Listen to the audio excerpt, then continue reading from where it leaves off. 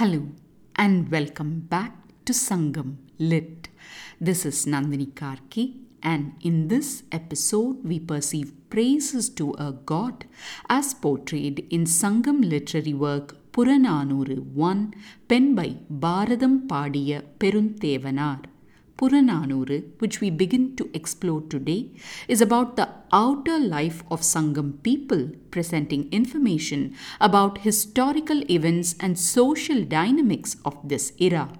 This particular song is an invocation to God Shiva, added as part of the collection by this poet, who is believed to have been from a later period.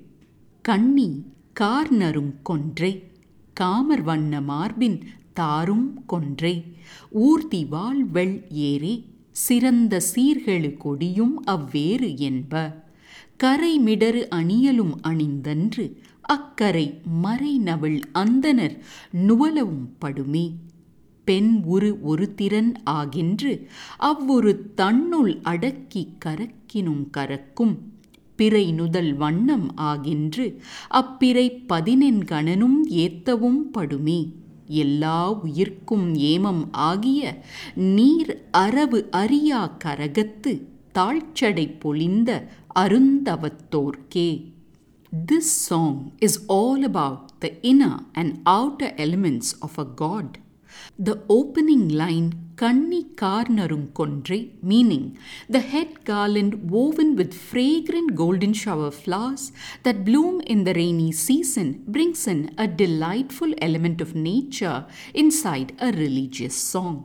Then there's another element of nature domesticated by humans in Val Vel Ere, meaning shining white bull. A striking line appears in Pen Oru Thiran Agindru, meaning a feminine form characterizes one side, about which we will explore shortly.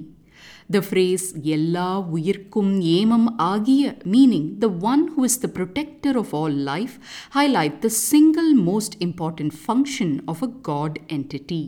Neer Aravu Ariya Karagattu, meaning a vessel that will never see its water cease, seems to have a deep significance. Ending with the words Arundavattorke, meaning the one who is hard at penance, the verse welcomes us to explore more. The practice of singing invocations was not there in Sangam times and is believed to have been a later date development. It is known that this poet has sung similar dedications in other Sangam literary works such as Natrine Kurundoge, etc. However, those were not part of the main 400 or so verses of these books. In Purananuru, this verse has been compiled as one of the 400. Let's delve into the lines, which can be translated as follows. In the head garland glow the rainy season's Kondre blooms. On that chest in handsome hues lies a garland, whose flowers are from the Kondre too. His vehicle is the radiant white bull. His fine and famous flag holds that white bull too. The dark stain on his neck adds beauty to his beauty. It's this very stain that's sung and celebrated by priests who chant the scriptures. One part of him is made of the feminine form. That beautiful form is held within and absorbed within himself. The crescent moon makes his forehead alluring. This very moon is celebrated by 18 groups of beings. He is the protector of all life, and he holds a vessel in which the waters will recede never. With low-lying tresses, he is one known for his intense penances in dedication to this Lord. Since Purananuru to an extent is a portrait and praise of kings, in line with his beliefs, the poet must have thought to add a song on the King of Kings, God Shiva, as the very first poem in this collection. Some of the fascinating elements we gather from this song are about golden shower flowers being used as head and neck garlands on this entity. After that, we learn that the vehicle of this god is a bull, which in later day mythology came to be termed as a Nandi. Not just kings and countries, but even this god seems to have a flag of his own, and it was a bull depicted therein.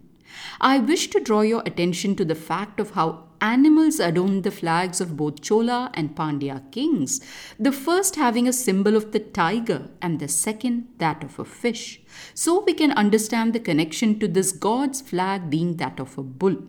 Returning, after this mention of his flag, the spotlight falls on the stained neck of this god, which mythology says is due to his drinking of a dangerous poison so as to save the devas or higher celestial beings, and the poet mentions how this act is celebrated by priests of yore.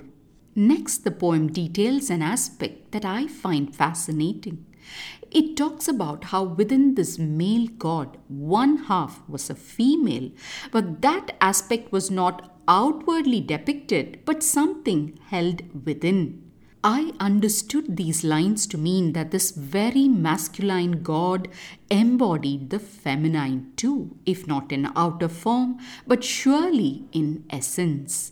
This reminds one of the yin and yang in other religious traditions, the perfect fusion of the male and female elements of the universe. I see this not just as a portrait of a god, but a call to all male leaders who dominate today's world of power to be in touch with the feminine aspects of love and care that lies within them if they wish to render the right rule to their citizens. Returning, the verse talks about a crescent moon that adorns the forehead of this god, something celebrated by all beings.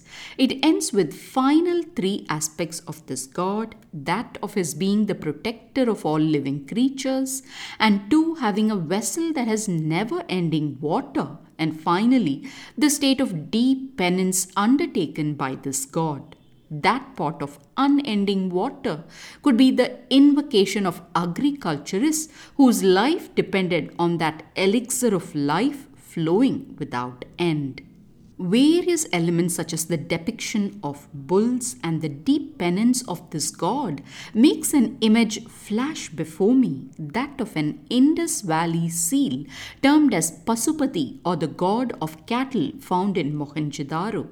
Here we see a person seated as if in meditation with a bull's horn headdress. Some scholars interpret this seal to be an early version of God Shiva, but that is like pressing the present into the mold of the past. We cannot say with conviction about what this seal meant, but there seems to have been an importance accorded to this person who tames and protects the bulls. Perhaps he was a valorous leader who defended the region's cattle from being pilfered by enemies. As years passed, perhaps this very human hero, a leader, turned a god in the eyes of future generations. With that, we come to the end of this song that has given us a lot to contemplate on perceptions of gods and heroes. Thanks for listening to this episode of Sangam Lit and journeying with me to ancient lands and minds.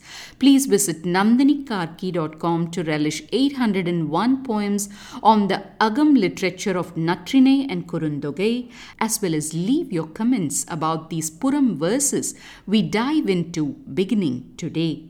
Do share about Sangam Lit to history and sociology enthusiasts among your friends and well-wishers. Until next time, Nandri, Vanakkam.